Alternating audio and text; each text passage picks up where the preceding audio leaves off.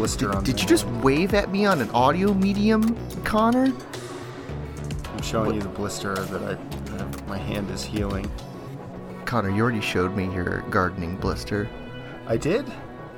Yeah, on Instagram. Oh, I sent you a picture? Not directly to me, but I'm Instagram stalking you, like a good friend. Did I post it online? Yeah, you did. I did? I saw it somehow, so... You must have sent it to me. Okay. Alright, I was like, wow. Maybe I'm just gaslighting you, but I definitely saw that blister somehow. Yeah. For everyone else that wants to get gaslit for 2 hours, welcome to Dadlit. I am your gaslighting host, Chris Ludwig, and this is your gaslit host, Connor Boyle. Hey, everybody. I did some gardening, and I couldn't find my gloves, and I tore up my hands pretty good, or my hand, and it's kind of painful. We do the clap thing to start the recording, so when I clapped, it very much hurt. Oh, I'm sorry. I didn't. You could have like golf clapped. I guess not, because then it wouldn't be on the sound file. Yeah. That defeats the purpose. I guess you could just like yell. Ah! Maybe. Yeah. We'll have to do that next time. Which is funny because it'll be a clap sound and then a scream. It'll be like someone got shot. I also have a gardening story, but not about me. I did some electrical work for a friend from the sword school, and when I came over to his house out in like the middle of nowhere, Loxahatchee, he was doing a bunch of yard work and like ripping out a bunch of like weeds and vines, like really overgrown stuff. And he had like stained up his hands with sap, and I'm like, you should wear gloves. Like some of that stuff might be poisonous and there might be thorns and things. And he's like, yeah, I don't know where my gloves are. So very similar to your story. A week later, I go to sword class, and he very jovially gives me a big smile and holds his hands up and goes, "You were right! It was poison oak!" And he's got scars all over his hands. And I'm like, why are you so happy about this? That seems painful. I'm growing pumpkins in my front yard, and the fruit has sprouted, so their actual pumpkins are growing. So that sounds like a spy code phrase. The fruit has sprouted. Yeah. Well, today's going to be a scattershot episode, which means we're going to talk about a million different things. We're not focusing on one book for this episode. But I have a little bit of an ongoing topic, which is kind of why I wanted to do this. I've been inadvertently consuming a lot of media involving wanted men. Now, not necessarily like wanted by the law, but maybe like wanted by the mob or whatever. And so a couple of things that have been like recent on my mind that I thought would be really good for discussion. Do you want me to kick it off? Yeah, go ahead, because I think some of the books you've read, I have read. And I actually just realized that a book that I wanted to talk about, I don't know why it didn't click. It is 100% a wanted man book. So excellent. Yeah. So why don't you start off by telling everyone about the books you've read? Well, this actually starts off with a movie, because recently one of our favorite directors died. Oh, William Friedkin. Yeah. And so I shared Sorcerer with my girlfriend. Wonderful, very intense, emotional film. And it's about several wanted men. All of the characters are wanted for one reason or another from their country of origin. And they all end up in like a Venezuela type place down in like South America. Hiding out and trying to like make a living, whatever that looks like there. It stars Roy Scheider. His name always escapes me.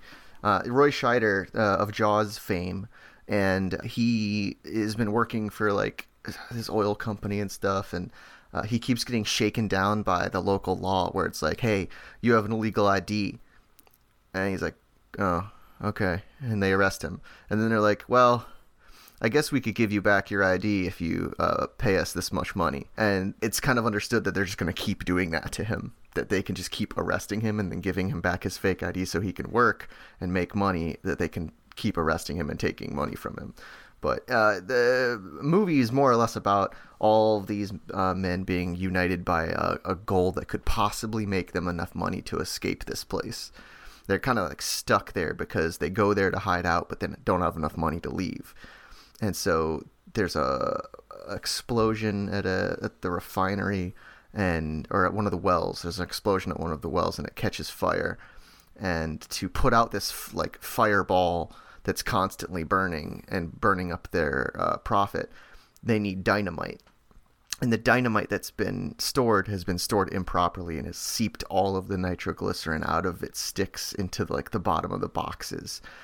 And so it's incredibly dangerous to transport, and the whole brunt of the movie is these men step forward to drive the trucks to transport this extremely temperamental dynamite. Really good movie. I highly recommend it. But yeah, very atmospheric, and with a soundtrack by Tangerine Dream. Yeah, which is really not discordant, but like a very interesting sound for that movie. I'm gonna see Tangerine Dream live in a few weeks, actually. I'm jealous. Yeah. How long have they been performing? I mean, they've been around. I don't know when they first started, but they've been together since the 1970s at least, because they've done a lot of film soundtracks. They have a very like ethereal, atmospheric sound. Like Vangelis is a good that like ethereal analog synth sound. Yeah. Before you continue, I just wanted to say your description of like the working conditions and their oil drilling camp. It spoke to me personally the way you described it. You take a shitty job because you have to, and it's just a way to make some money right now. But the shittiness of the job like entraps you and makes your life worse. And then the system siphons the money away, making it required that you work the shitty job. And what becomes like a bad opportunity that you were just going to work your butt off with and make some money and get out of town, that becomes your life. And that's kind of what happens in the movie is that, all the characters are not supposed to be there a long time, but it becomes their life and they just want to get out. Yeah. Great movie. I love it. I don't know how they made half of that movie. Like the practical effects in it are beyond belief. So anyways, I've also recently procured and have been watching Poker Face, which is a TV show on Peacock that stars Natasha Lyonne and is a sort of like the modern take on a Columbo type mystery show where every episode is a different mystery, sometimes starring celebrities, and then it's a How Catchem type. We've discussed that before on the podcast, the difference between a whodunit and a How Catchem. And the How Catchem, the viewer sees the crime, and then the mystery is how is the hero going to catch them. I have to say I've only seen like the first 3 or 4 episodes, but it's already becoming one of my favorite shows. I already like Columbo, and this is like a better, dare I say, better version of Columbo, at least more entertaining version. It has the added drama that the main character is not a cop, but instead wanted by the mob. And so the ongoing thing is that she stumbles into mysteries along her travels of trying to stay one step ahead of like a casino owner's enforcer that's trying to hunt her down. So she's also kind of like hiding out and on the run, which is cool. And I didn't know that the show was going to have that element to it.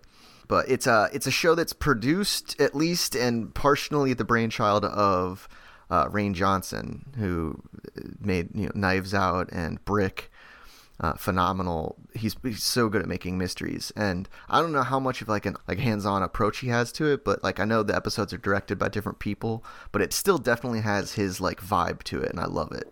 Yeah, that sounds cool. I'll have to give it a try. But okay, so you were did seeing those wanted man, wanted woman TV shows drive you to want to read some wanted man fiction? Yeah. Yep.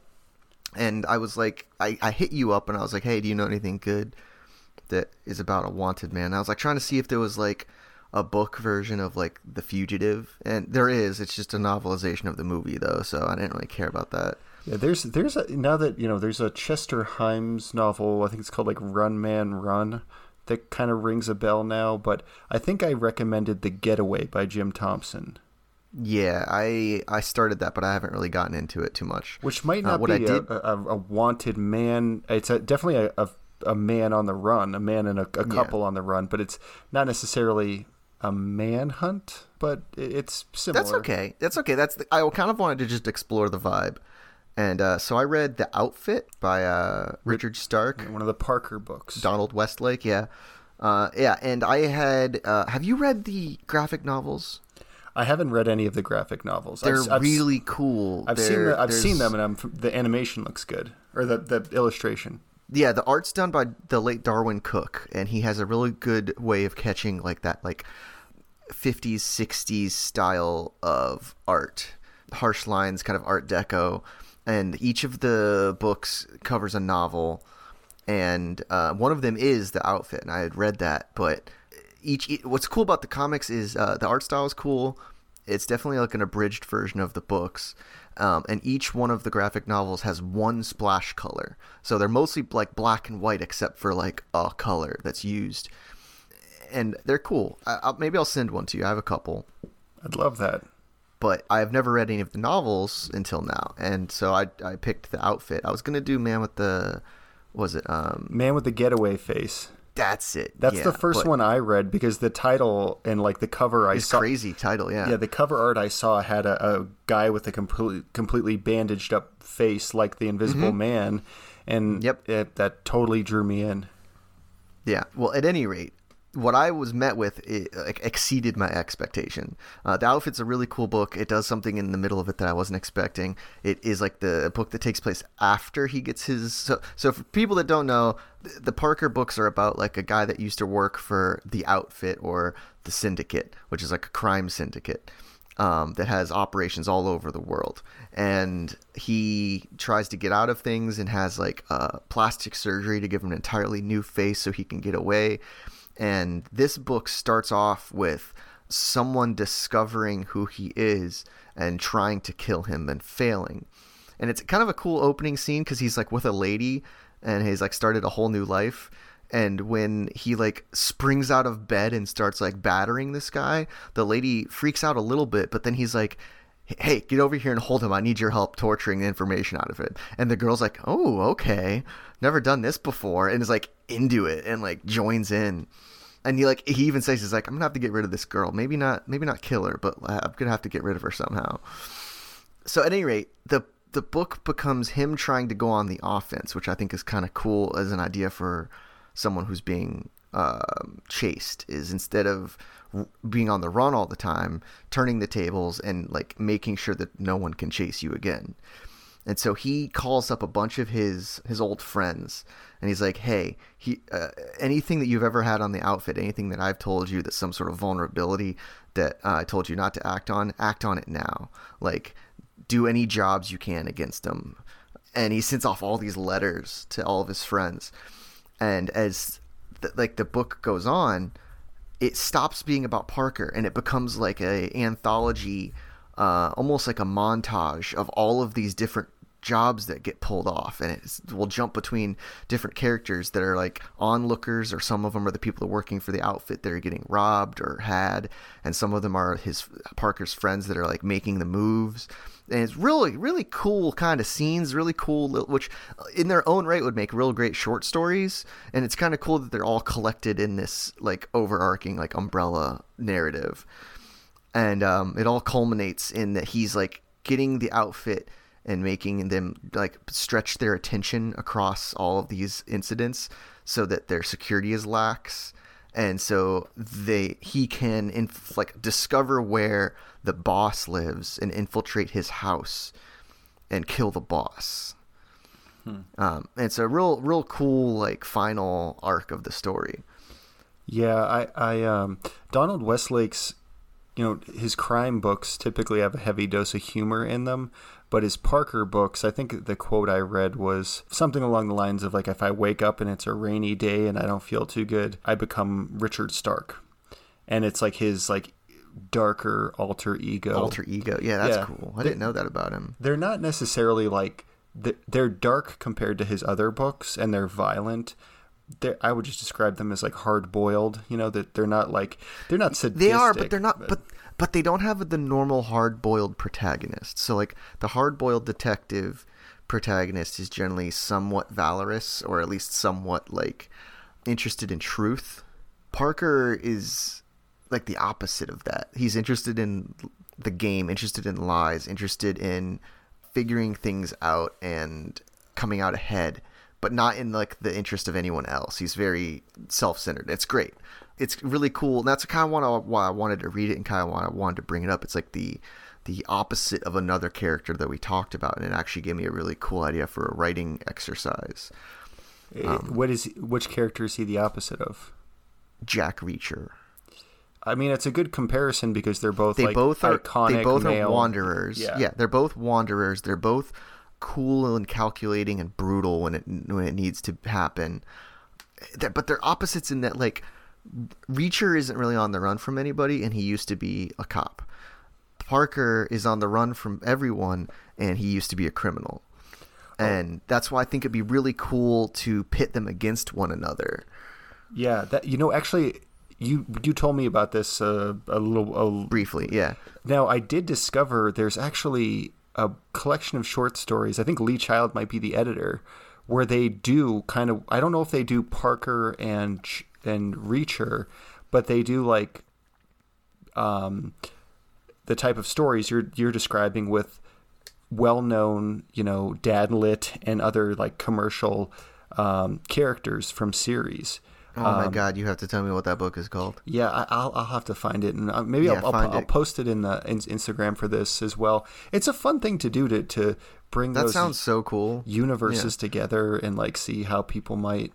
I always tend to think people would get along with each other. Even like Jack Reacher and Parker. Like Parker is a criminal and he'll screw people over and he'll rob people, but they both share kind of a sense of independence and like a determination that I think that they might kind of, it's a game meets game. I'm trying to think what other interesting characters. How about Liam Devlin versus the Jackal from the Day of the Jackal? That'd be kind of cool. Okay, I'll write mine, you write yours, and then we'll trade. Sounds good. I think the challenge is you got to come up with a very like tight scenario, because with those two characters, the Liam Devlin and the Jackal, they have so much like background and history, so you'd have to be like, it would just take place in a bar. You know what I mean? Well, that's why like I was thinking for the Reacher one, I was thinking that it would take place in his military days while he's still with the special investigators. Input the sound file here, Chris. Do not. Then you have like the case that they're like chasing down is Parker. And so Parker is sort of like brought into their investigation, and it's like the special investigators versus Parker. And so like you get Reacher versing him at some point. Like you get a real nice scrape with the two of them, a punch up, and then one of them wins and gets resuscitated, and then like there's some sort of a conclusion to whatever is going on that might be a little bit of a twist. I don't know. I still got to work on it, but I was totally picturing this as one of his like old MP days. That'd be cool. I mean, it's different time clearly, because the Parker books, I think they're set in the 60s, and were at least that's how I kind of imagined them when I was reading them. They definitely feel that way in the graphic novels, but you could definitely put them in like modern times. Like, yeah, it would be no problem. I don't feel like anything in the outfit would feel out of place now. Yeah, for sure. There's other ones that would for sure, like the score that's like about a armored car robbery. That's like that. I think that would feel a little out of date with some of the stuff discussed. So have you read? So you read the outfit. Did you read the score as well? No, I've done the graphic novel for the score. I've done the graphic novel for, I think it's The Hunter, the outfit, the score, and Slayground. Yeah, I haven't read Slaygrounds, but I've read The Hunter, the outfit, the score, and Man with the Getaway Face. I think those are all the ones I've read. I have more of them on my bookshelf. I just haven't gotten to them yet. Yeah, one of them opens up with that picture you're talking about, with him with the Invisible Man look, and he walks into like almost like I think a hotel lobby's bathroom, and like takes off the bandages and looks at his new face. It's interesting. And I feel like someone walks in while he's like taking the bandages off, and he's just kind of like, what? And they like rush out. Well, what would be interesting about that too would be like, from a storytelling perspective, to me, it would be interesting if the character's taking off the bandages. He wants to know what his new face looks like, and before he even gets to see it, he sees someone react to him, and the guy comes in just as he takes it off, and he turns and looks at the guy and tries to gauge, what his face looks like based upon that guy's reaction. Hey, buddy, how do I look? How do I look? Do I look handsome? Do I look scary? Yeah. I imagined him to be like pretty sharp looking. I always thought he, what is the guy, the Mad Men, John Hamm? Yes, he's very much like that in the graphic novels. That would be a really good casting for him, actually. Now I want that. I hate you, Connor. I'll never have that, and I want it. Instead, we get Jason Statham as him. Right. That's not what I imagined. I haven't seen that movie, but I imagine it's not what those books feel like. I don't think I've seen it either. I feel like maybe I did start it, but it's just called Parker. Yeah. I just try and enjoy those things for what they are, independent of the book, because I like Jason Statham, but to faithfully adapt one of those books, I think you're going to need a decent dramatic actor and a kind of a director with some experience with some crime drama. It's not an action series per se, even though there's plenty of gunfights and stuff like that. Actually, there's you know who I would have loved to have seen as Parker, because you're absolutely right. It's not a straight up action movie. Like, you wouldn't just put an action movie star in it. If this movie or one of these movies was made a while ago, I would have loved to have seen a younger Michael Shannon play Parker. That would be good. He has great intensity. We're casting off and we don't even know it. Oh, I know. It's fine. I mean, it was inevitable. He would be good. Yeah. What did you bring to talk about? I have a couple other things, but I don't want to hog the spotlight. Staying on the theme of Man on the Run, I read this book called Lowdown Road, and it's published by Hard Case Crime, who we've talked about before. They do these, they republish stuff and they publish some new stuff.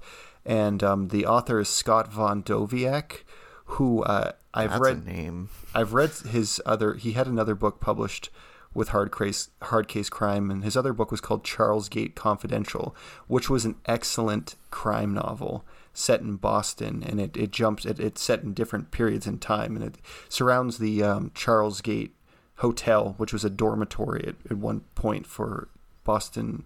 I believe it was Boston University. Maybe it was Boston College. I don't know. But Lowdown Road is an homage to what the author calls hicksploitation. Like you're a hillbilly, hicksploitation. But what that looks like is Smokey and the Bandit, Gator, and Every Which Way But Loose. And the cover art for the book looks like a poster for one of those movies. Yeah, I think you shared that with me. It's very entertaining, and it is about these two Texas shit kicker cousins, and they acquire a whole bunch of marijuana that they're going to transport to this Evel Knievel stunt event, the Snake Canyon Jump, which was a real thing where he tried to launch himself in a rocket over this canyon, and it didn't work. Yeah, the Simpsons parodies it. Oh, okay, yeah. I think I want to say it's in Idaho or Iowa. I don't know, but so it's a road book. It's a road story, just like Smokey and the Bandit, and except they're driving a taco truck, like a food truck, filled with marijuana. And on their tail is the drug dealer they stole it from. He is this black martial artist, charismatic character who's just... This sounds like... There's like a movie being made that sounds similar to this. Well, it's definitely fiction that's primary influence is film. Yeah. And it moves at that pace too. It's so easy to read. It's so easy to get through. And the other person on their tail is this maniac Texas sheriff who loses his mind early on in the book and is trying to track them down, and he's murdering anyone who gets in his way. It's a fun book. I would definitely recommend it, especially if you enjoy 70s films. I'm a big fan. Now, this is the movie I'm about to reference. I actually think it came out in the 80s. Every Which Way But Loose. That's the one with the orangutan? People refer to it as if it's the dumbest movie ever made. And I'm not saying it's a smart movie or a complicated movie, but it is entertaining, and it has an interesting macho ethos it's actually kind of self-reflective too. But it wasn't lost on me that the only person who could stand to be around macho Clint Eastwood was actually an orangutan. He couldn't maintain relationships with human beings, but apparently Clint Eastwood was going to take that movie, and his agent said, like, don't do that. This is a Burt Reynolds type movie, and you're a serious actor. And Clint Eastwood insisted. But that's what makes it work, is having like the straight man being in a situation like that. Yeah, and Clint Eastwood insisted, and it is a goofy, dumb movie, but you have an actor who just brings this aura of wisdom and masculinity to it, that the combined effect is something very appealing, I thought. And I'm a big fan of that movie. It's one of my favorite movies. I have it on VHS, and it's got a good country western soundtrack to it. And this book just reminded me of it. There was no animal counterpart, unfortunately. There was an alligator introduced early on in the book, but the alligator is not as big of a part of the book as I wanted it to be. But yeah, it never is. They never make great use of that. But Low Down Road by Scott Von Doviak, I highly recommend it. More than that, though, I recommend his first book, Charles Gate Confidential. It is an excellent... Yeah, I definitely have to look that one up. Excellent, excellent crime novel, especially if you enjoy Boston fiction. And it's a good pairing with The Friends of Eddie Coyle. There's a character... The first thing that we reviewed. Yeah, that's such a great book. I thought about that too when I was thinking about kind of this topic. So what else did you read? Have you read any other man on the run type fiction? I can't think of anything that I've read previous that really falls into this. I mean, there's some things, but I can't really think. One thing that came up is The Spy Who Loved Me is interesting in that it's about James Bond being on the run from some goons, and a girl staying at a motel gets swept up in all of it. It's one of the more interesting Bond books. I definitely want to talk about it more during the Spy episode. That's one of the ones that came up because it's a motel. It's on the road. It's about a person that's traveling and then gets swept up in a bunch of chaos. But I did find a really interesting collection of thrillers called Thriller that has a couple of well-known names in it and a bunch of people I've never heard of. So I'm interested to read all of them. There's a bunch of short stories. Yeah, I've come across some. There's two of them. There's Thriller and then there's Thriller 2. Both of them are collections of shorts. I may have read one of those on my Kindle. Yeah, it's interesting when the thriller genre is so open.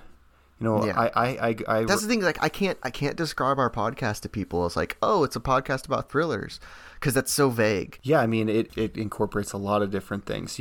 You could be talking about horror territory. Yeah, you could talk about, which is a lot of times what I think about. But I think the thing that draws people's attention to horror is literally the music video Thriller. That's true. You kind of... I think that literally is what people... You say the word thriller and they think zombies and werewolves. And you're like, oh, okay. But that's not really what the thriller is. Well, that's kind of what movie thrillers kind of lean towards sometimes. But book thrillers are rarely that. Well, I was watching an interview with Stephen King recently. And it was an old video with that guy, Charlie Rose, right? So it was an old one, and Charlie Rose was asking him, how would you describe yourself in the books you write? And Stephen King does say, I write primarily in the horror genre, but he makes this sort of technical statement. He's like, well, technically they're probably more like thrillers.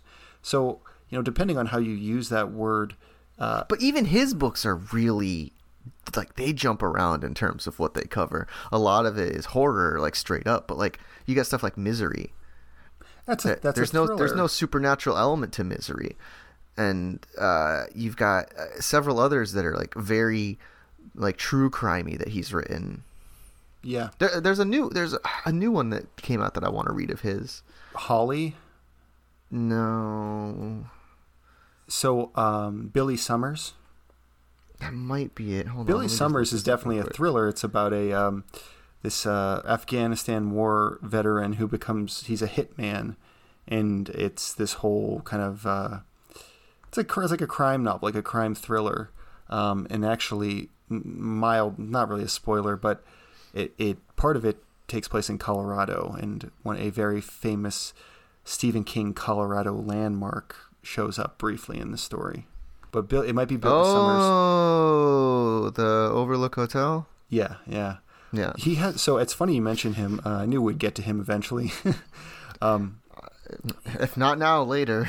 He has a new book coming out in a week or so called Holly, which is based on this character Holly Gibney, who he introduced as a secondary character in this book, Mr. Mercedes. Mr. Mercedes is part of something called the Bill Hodges trilogy, which I think are really, really good paranormal detective books. And it's about this very sick young guy who commits this horrible mass murder, and the detective who investigates it doesn't find him. And years later, the detective is retiring, and the guy reaches out to him as just after he's retired and says, "Hey, don't you wish you found me? I just want you to know I still think about it all the time, and I'm so glad I did it, and I really enjoy the fact that I did it." So this guy, who's now a retired cop, basically becomes a private investigator trying to track down this dude. And it's a 3-book series. Not all of them directly are about that particular plot line, but throughout it, this character Holly is introduced. And she's this very meek and mild. I don't know if she's super young when they introduce her, but she's a very meek and mild woman who is just a natural detective. She has very, I think later on they might say she has Asperger's. So she struggles like socially, but she's very, very intelligent and just well suited for investigation work. And she becomes like a character throughout all the books, and actually she's in a different book that does not have to do with the Bill Hodges trilogy. She enters because in this other book called The Outsider, which I've also read recently, they hire a private investigator to help with. I think they made a show about that, didn't they? Yeah, and she's a character in it. She shows up in it.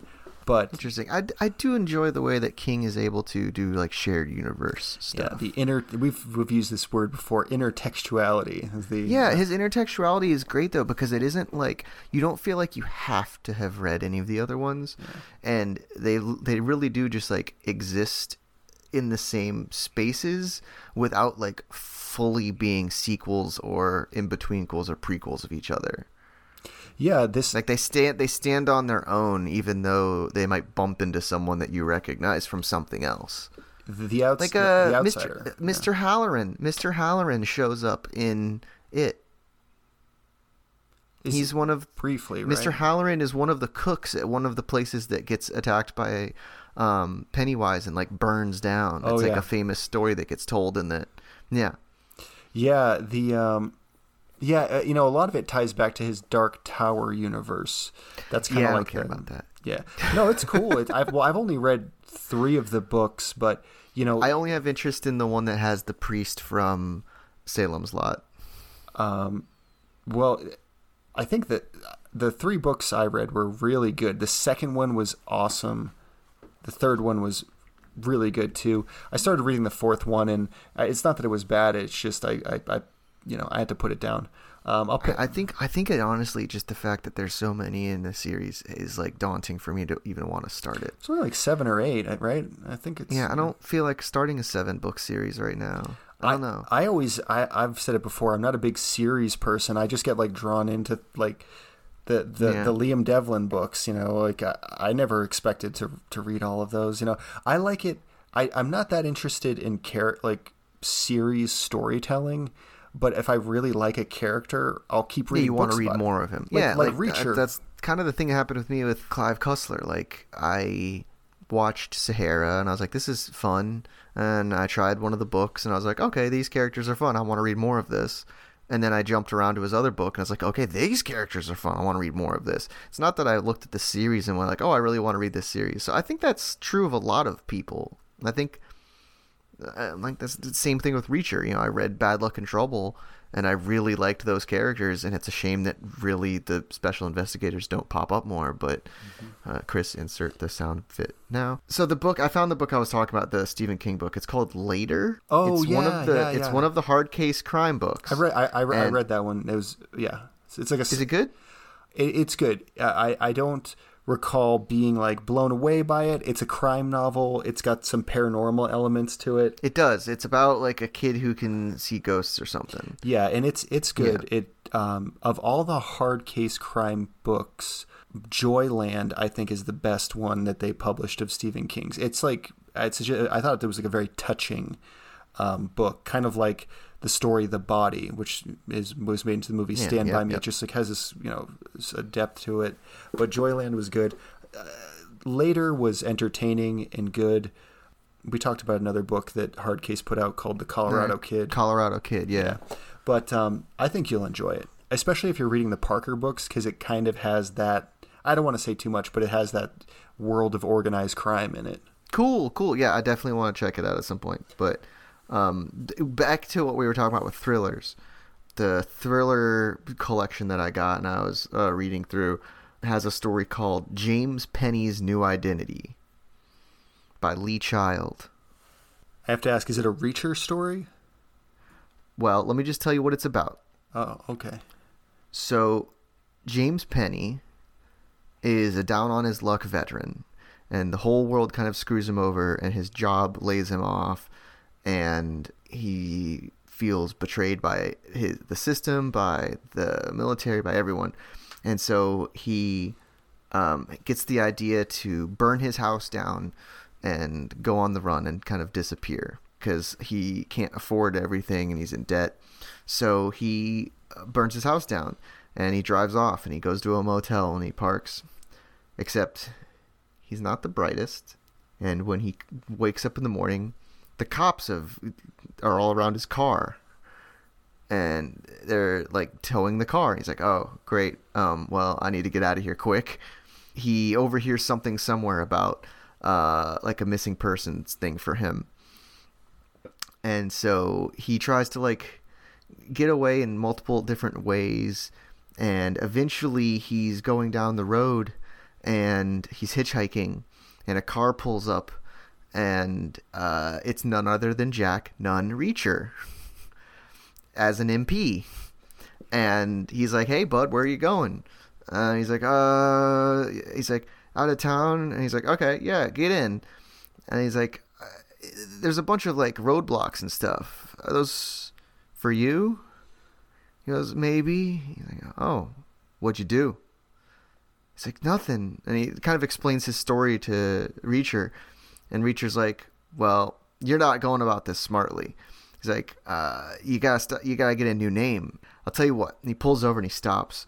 Go into the trunk and reach in there and there's a coat. And inside the coat there's a wallet. Go get that for me. And the guy goes and gets it and he brings it back and he's like, there's your new identity. This is your new ID. This is your new wallet. This is your money.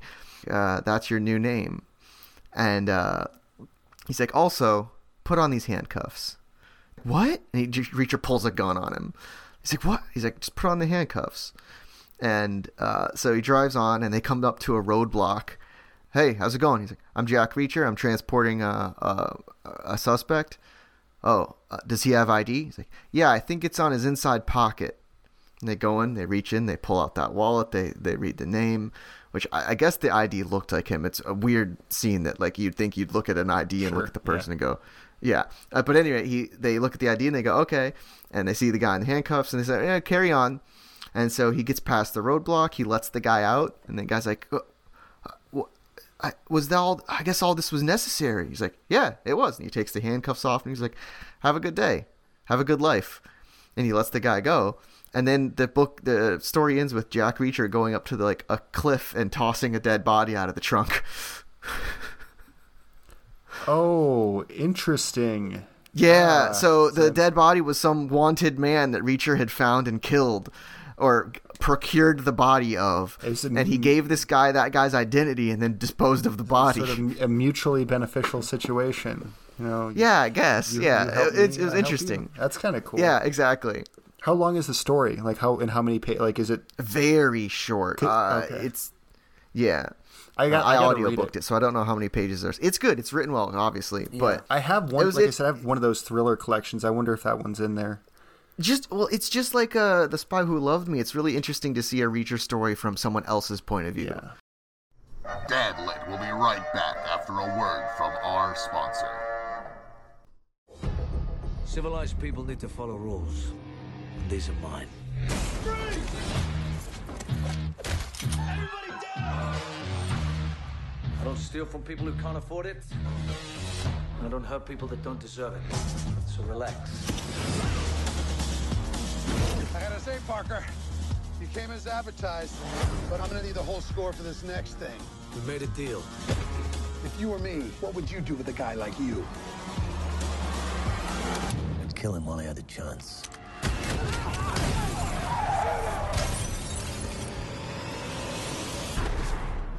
Most importantly, if you say you'll do something and you don't, Do it! I'll make sure you regret it. Don't start anything. He's got connections. Give me a name. Someone on the inside. Miss Rogers. Daniel Parmit, San Antonio, Texas. Is Daniel Parmit your real name? Why wouldn't it be? Because you're less than 2 months old. I don't know what you're into, but whatever it is, you're gonna need somebody who knows the territory. Take off your clothes. What? I have to know if you're wearing a wire. Don't ask me any questions because I'm only going to tell you what I want to tell you. People took something from me. I'm just going to put things right. Who the hell are you? Parker. He's alive. Parker's dead. You shot him, right? They're here for a robbery and they're going to use that house to lay low when they're done. It's a score of a lifetime. So let them steal something. You steal it from them, and I get a cut.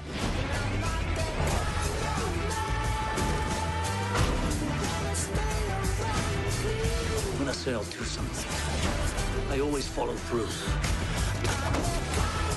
Always.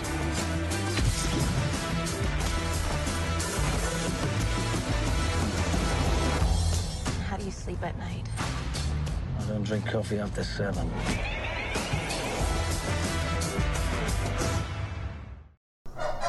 And now, back to our show. I understand we have some games to play. Yeah, would you like to play a game? Yes, and then we're flipping the tables on this one. It's usually you asking me the question. And this time, Connor, I need to ask you this or that. Okay, I'm excited. Go ahead. All right. This is This or That Wanted Man edition. Would you rather be wanted in America by the mob or wanted in America by the government? This is under the impression that you have not left the country and you have to be in America. I think I'd rather be wanted by the mob. Okay. Because they would, I'm sure they have a lot of resources, but I could still exist on paper. And also with the mob, I could probably at least try to fight back. And, fair is fair. If I have to go and kill an entire mafia family, I'm going to, and I do it, maybe I'm free and clear at the end. But if I go and kill a bunch of FBI agents, I'm going to be on the run for the rest of my life. So yeah, that's suicide by cop. Yeah. Yeah. All right. Would you rather hide out in a bustling city or in a small town in the middle of nowhere? That's tough. Gosh, so the bustling city seems good to me because you can disappear into it, like you can. But there's also lots of CCTVs and paper trail stuff. But someone could be following you and you wouldn't even know it. But in the small town, you could go, into the forest. You could hide out somewhere. But that's difficult. I read a really good book called Testament, by David Morrell, where this family does that, and I think it takes place in. I don't know, maybe Colorado, but the description is miserable of these people trying to survive in the mountains. I would say the city. You know, Okay. You could, just because more places to hide, and you can always just jump on a subway train. Okay. This or that. Plastic surgery, a new identity, and stay, or move to a foreign country where nobody knows you. A foreign country where no one knows me. Okay. Yeah. Next one. You're wanted by the mob and don't think you can or don't want to run. Do you try to take them down, or do you turn evidence to the law in return for witness protection? Well, I'm trying to imagine the scenario where the mafia wants to go after me. I'm assuming in this situation I'm a somewhat... Maybe you're a witness to something. Okay, so I'm not I'm not experienced with crime and weapons, so, if I was to go up against the mob myself, like, I don't know what the hell I would do, like, buy a shotgun and just wait. In this instance, there's an appeal to that too, of like it's a romantic life, and you don't want to just like run to the big daddy government for help. So if the mob wanted me, I'd probably turn to the government. Okay, why not? This all kind of is building a narrative too, because all of the things that you've picked have aligned with like one kind of thing. Okay. All right, next is the last question. You're wanted by the law and can't or don't want to run. Do you turn to the mob for help, or do you burn down your house and fake your own death? Okay, I was going to think of, when you started saying that, I was thinking of option 3, which is I go like Ruby Ridge sovereign citizen, and like this is where I make my stand. I considered that as being the second option, but then I wanted to put in the option from the short story that I read. I become a 21st century American folk hero. I'm like the guy in Colorado who built the tank out of the tractor trailer. The killdozer. Killdozer. Yeah. Dude, legend. So, okay, what were the options? I go to the mob for help? You go to the mob for help, or do you burn down your house and fake your own death? I would burn down my house and fake my own death, but I wouldn't expect that to work very well. But it would buy me a little bit of time, I guess. Sure. Okay, so interesting. Okay. So what is you said there's like a thread that ran through all my answers. What is like the commonality? Well, your choices all align into like a narrative. You're wanted by the mob in America. You hide out in a bustling city.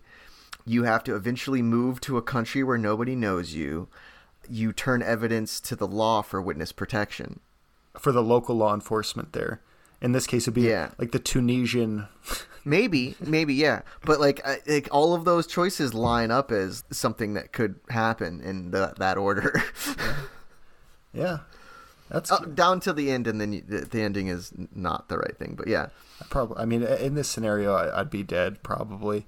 I'd go to Ireland and just try and fit in. Go back to my, that way I'm not sticking out so much, Not that I wouldn't stick out. I'm an American, I'm thoroughly American, but you definitely stick out in like Tunisia, yeah. Yeah. What is that guy doing here? Tell him to leave. That's what I was thinking about. If you hide out in a small town, hiding out in a small town, like it's in the middle of nowhere, and you can hide in the woods and stuff. But if anyone comes asking, they'll be like, "Yeah, that guy." Yeah, him. Listen, that guy right there that showed up on Tuesday. There's only 7 people that live here. All right, and up until yesterday there were 6. So I think I know who you're talking about. Well, we also had another. This is more of a. I guess it's kind of a game. It's some fun. A thought experiment. I challenged Chris to create a fictional dad-lit author and to write basically their jacket bio. So you got to come up with, someone who writes the type of books Tom Clancy writes. Maybe I guess it depends on like the subgenre, but an author of commercial dad literature. So can you tell me what you came up with? Yes. And you have one too, right? Yes. Okay, I'll go first. Wesley Noth.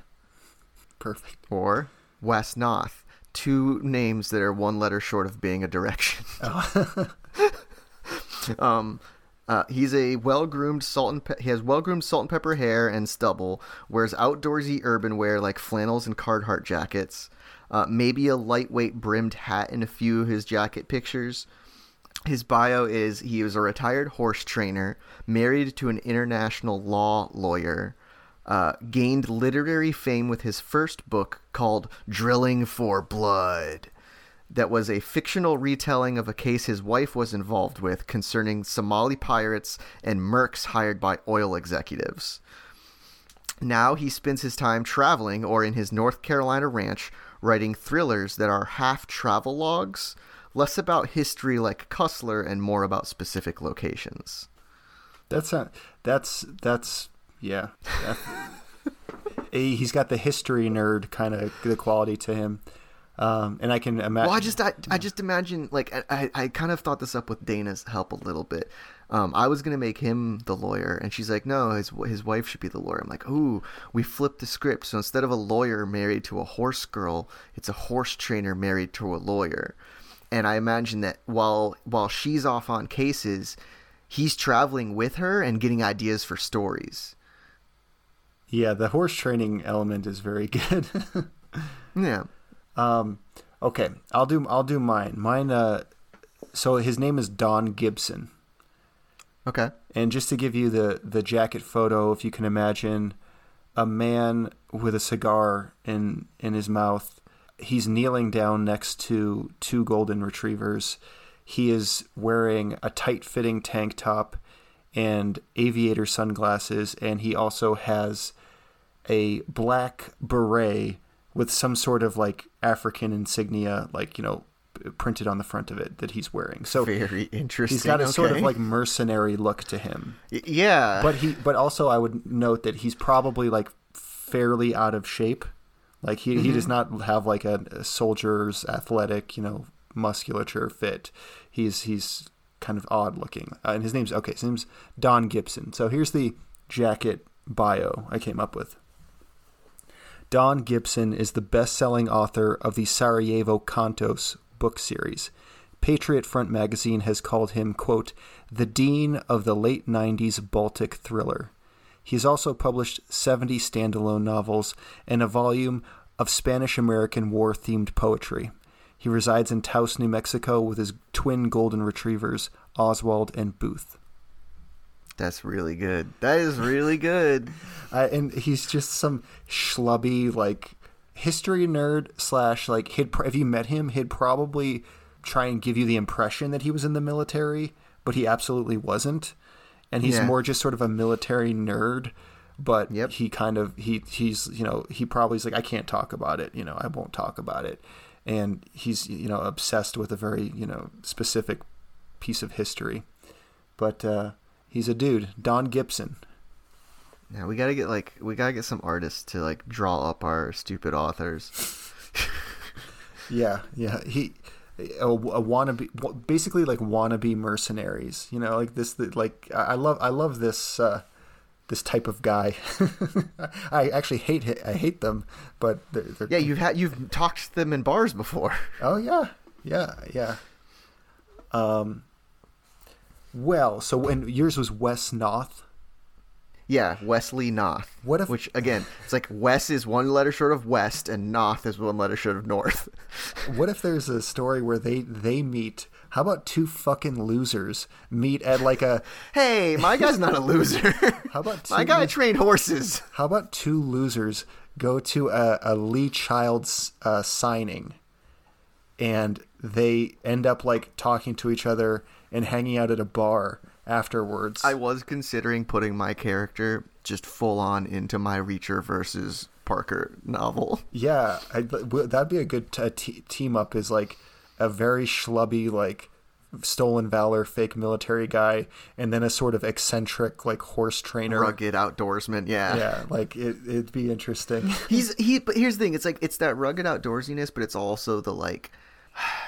It's almost wannabe rugged. It's like you're high class, but you like to travel and you pride yourself on being outdoorsy without being full on outdoorsy. You're staying in hotels, but you're dressing like you went camping. Yeah, I mean that's very Santa Fe, I would say. Yeah. My guy lives in Taos. That's kind of a Taos, could be a Taos thing as well. There's a lot of like wealthy folks in Taos. So I think it'd be cool if we did an episode at the beginning of December that's sort of like a dad lit recommendations for Christmas gifts, books for dad kind of a thing. And I think the way we should do this is each of us should go through the dad lit checklist and pick for each checklist item a book that comes to mind that meets that criteria. So like if it's submarines, like what dad lit book comes to mind that features a submarine? And it can be very simple, just recommendations. It doesn't have to be like, I think this is the best submarine book there is. But so that doesn't have to be like the epitome of that checklist item. But I think it would be cool to have like a book, both of us pick a book for each checklist item. That's yeah, I love that. You know, that gave me an idea. We don't have to. It doesn't have to be anything expensive, but we should send each other a dadlit gift, like a dad, yes. and we can open it on the show. And yes, and I agree. That would be a real fun follow up for like an actual Christmas episode. It can be a book, and we can read that. We can read that Santa story. Yeah, I mean, it could be a book, or it could be something just like dadlit. Hey, here, like one of those hats, or like here's like a piece of a submarine. Here's a piece of a submarine. Don't ask me how I got it.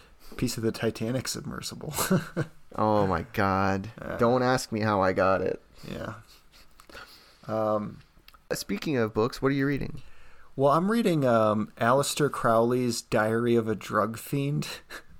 Oh, very lightweight reading. Yeah. It's I've got less than 100 pages left on it, left in it. I'm kind of ready to be done with it.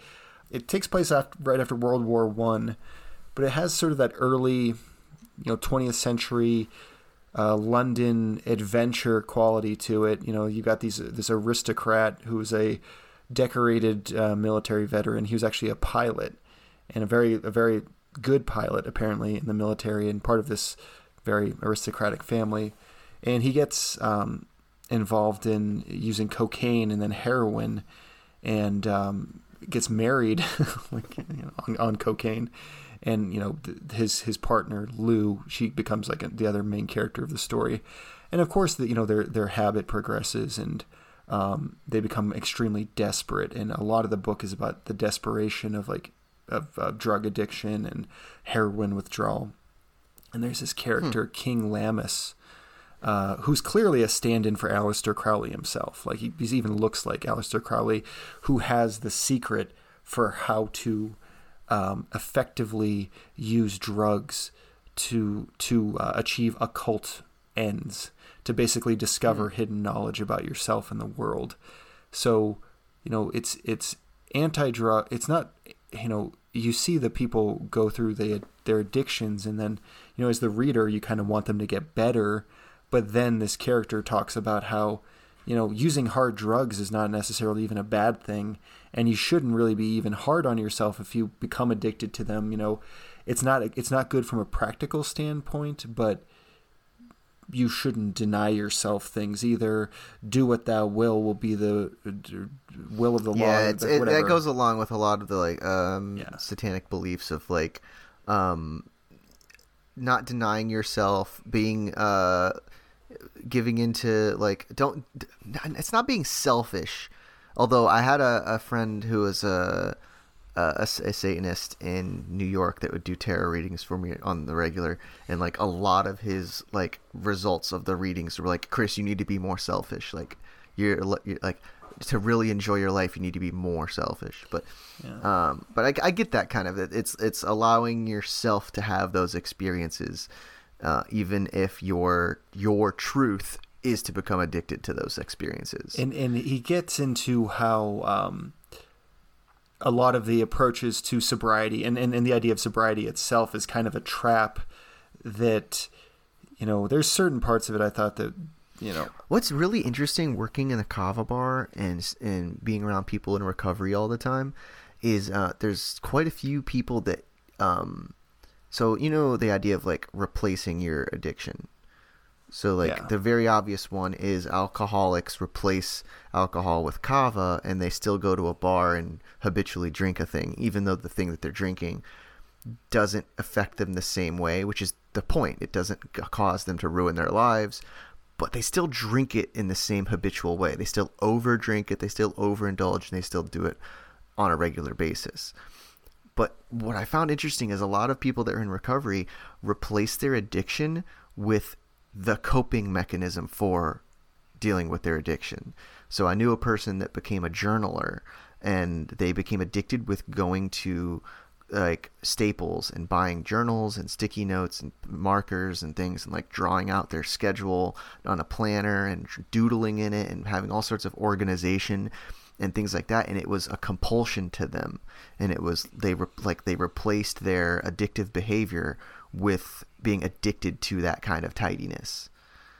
One of the things in the book that kind of sort of speaks to what you just described there is that there's a point where they have to go cold turkey, and they get past it, and they get past the extreme physical withdrawal symptoms, and they're like, oh my God, we're cured.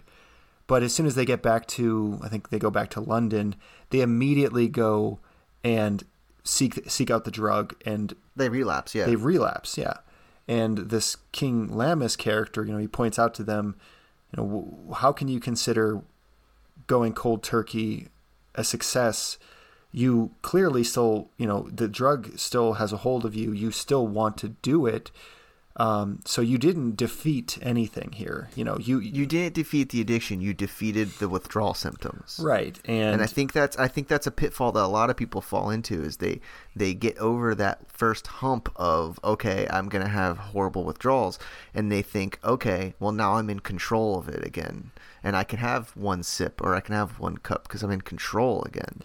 And so, as I'm approaching the end of the book, this character is trying to sort of coach them on how to use these drugs in a productive way, in a way that they don't feel guilty about indulging, but that they have a paradigm shift as to how they view their own drug consumption, so they don't feel bad.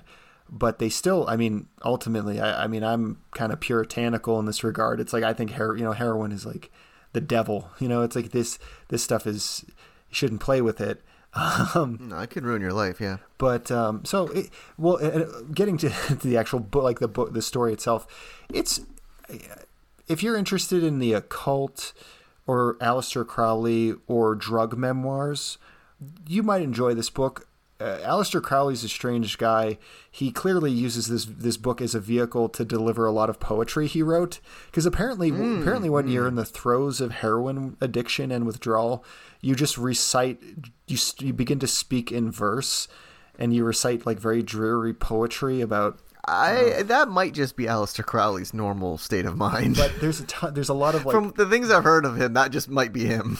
He's clearly trying. I'm sure the drugs don't help, or rather, I'm sure they do. They like whet his abilities, but I think he just waxes poetic often. Well, I think probably that part of this is you can kind of tell maybe he's just enjoying writing these like 7-page poems that someone recites and just for no reason.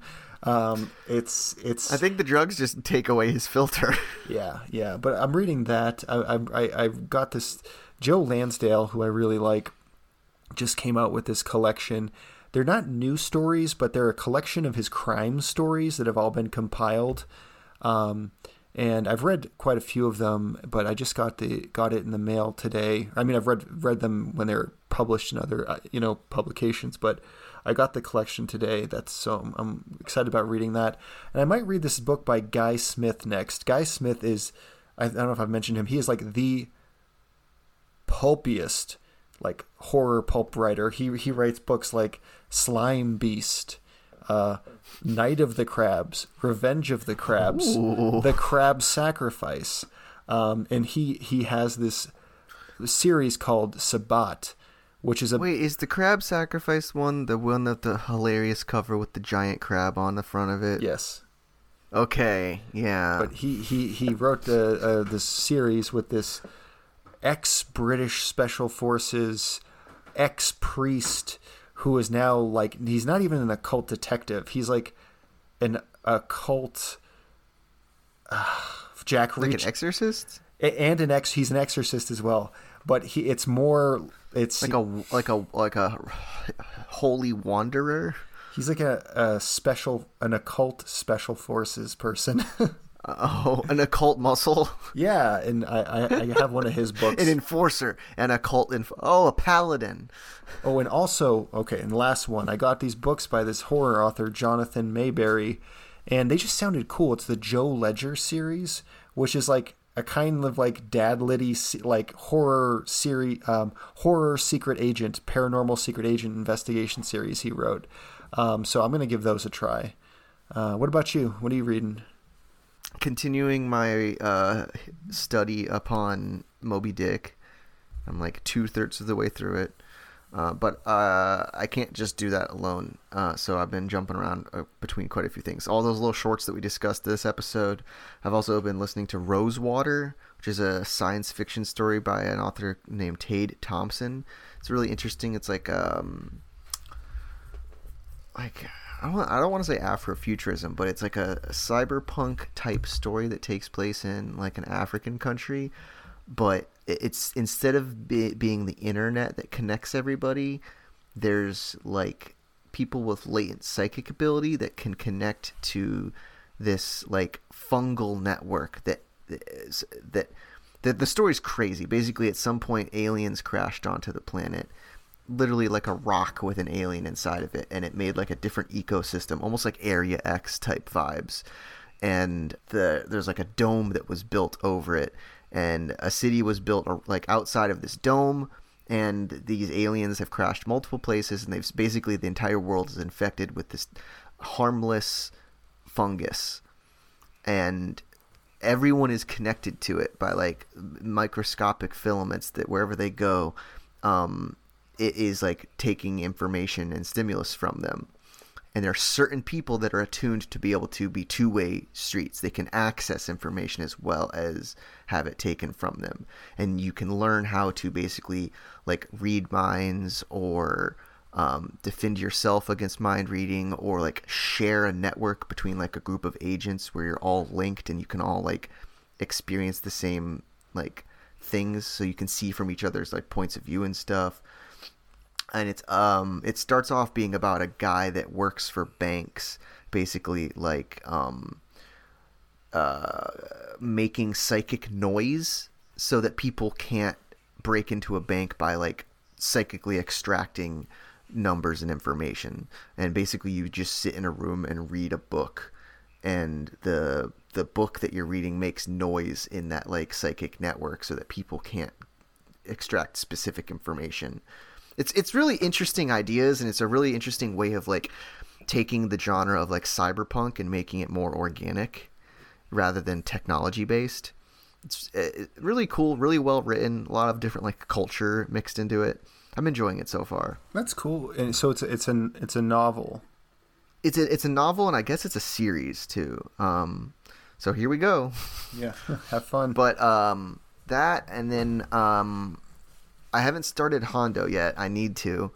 There's another thing I want to read before we talk about spies, because I picked this book up from our mutual Instagram friend, Brian, and it's this James Bond book that's not by Ian Fleming, but the cover looks dope. That's very cool. It definitely has like a Sean Connery look to the Bond on the cover, and it sounded really interesting and kind of similar to some of the stuff that I was going on to maybe do in my Bond story that I want to write. So it's for those that are listening and not seeing the book that I'm holding up to the camera. It's called James Bond, Colonel's Son by Robert Markham.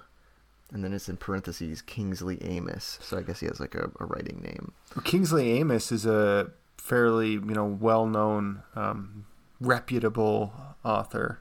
British author. Yeah, so that's who this is by. I think I saw Brian post that. I think maybe I've been wanting to read a Bond book by someone other than Ian Fleming just to see how they stack up. And when this one popped up, it was like an instant purchase. I have a Donald Westlake. I think it's Donald Westlake. It's a hard case crime book that he originally wrote as a Bond book, and I think it was him. Maybe it was Robert Silverberg. I don't know, but it was originally written as a Bond book. Maybe it was. You have that? Yeah.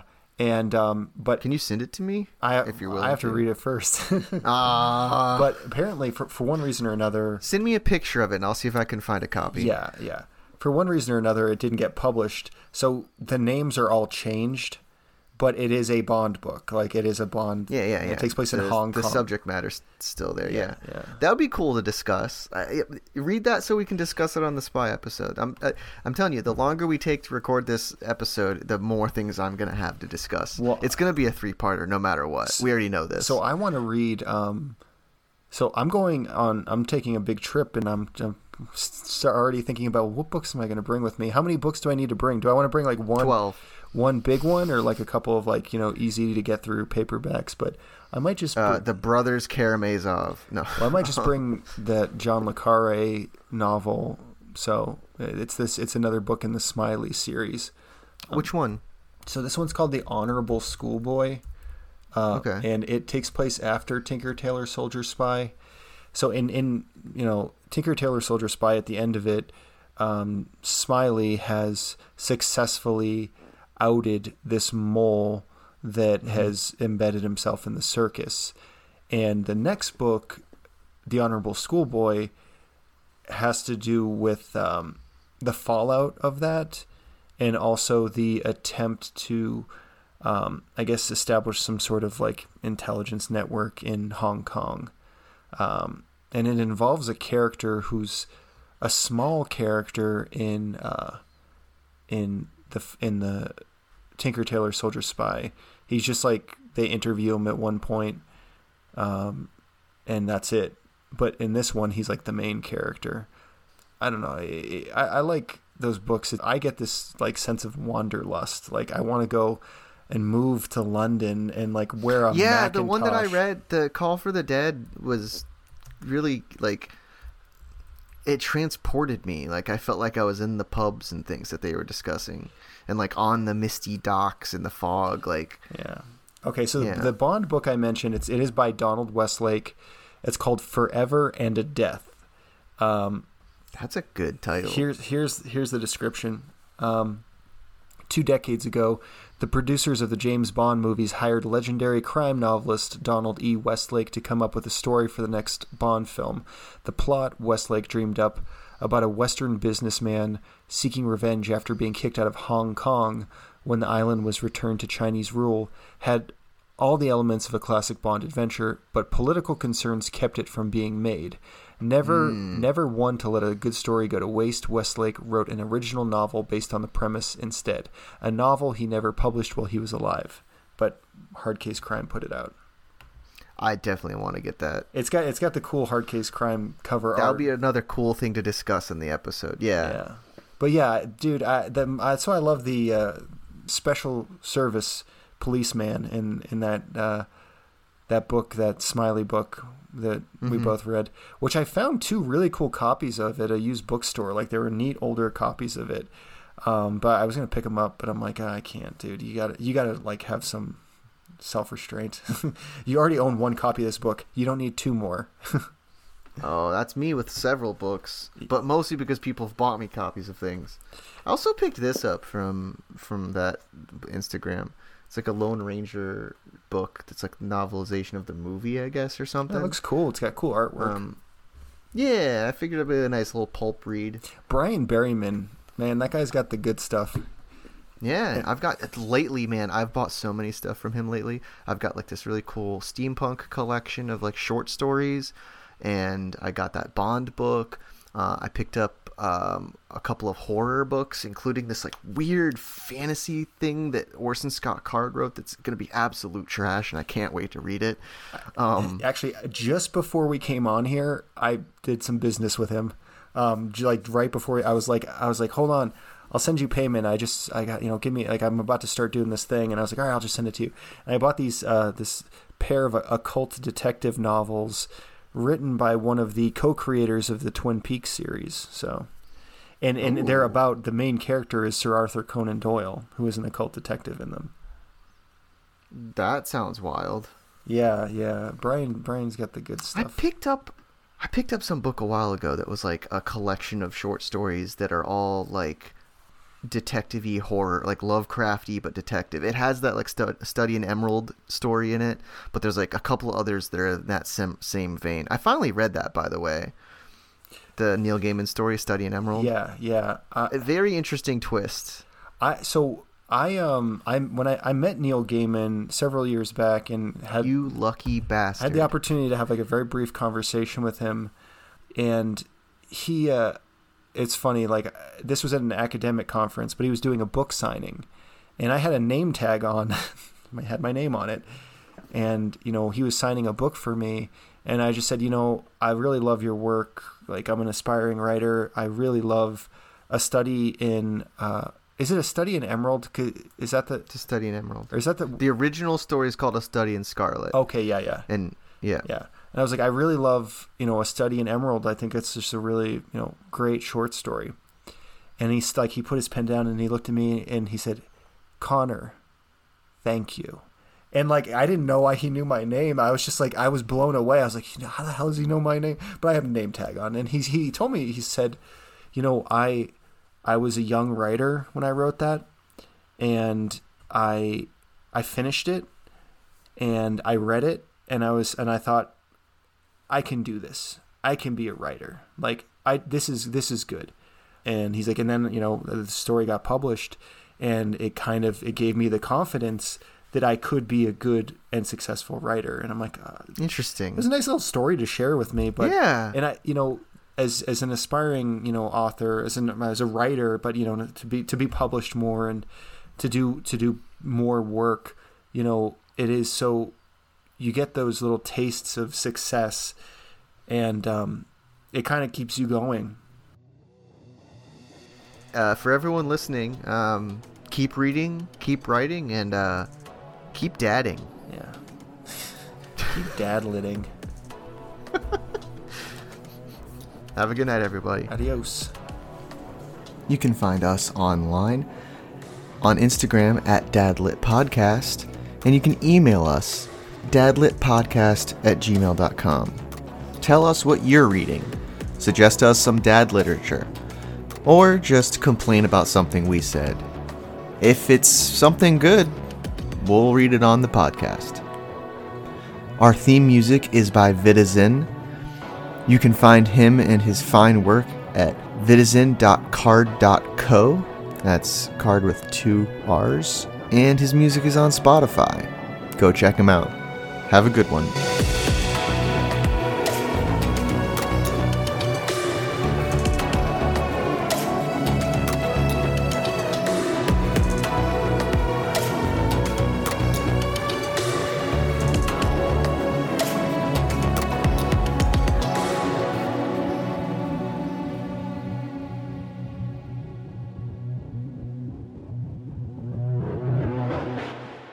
And I can see you, which is what I really want to look at for 2 hours. Get out of here. Just don't ask questions.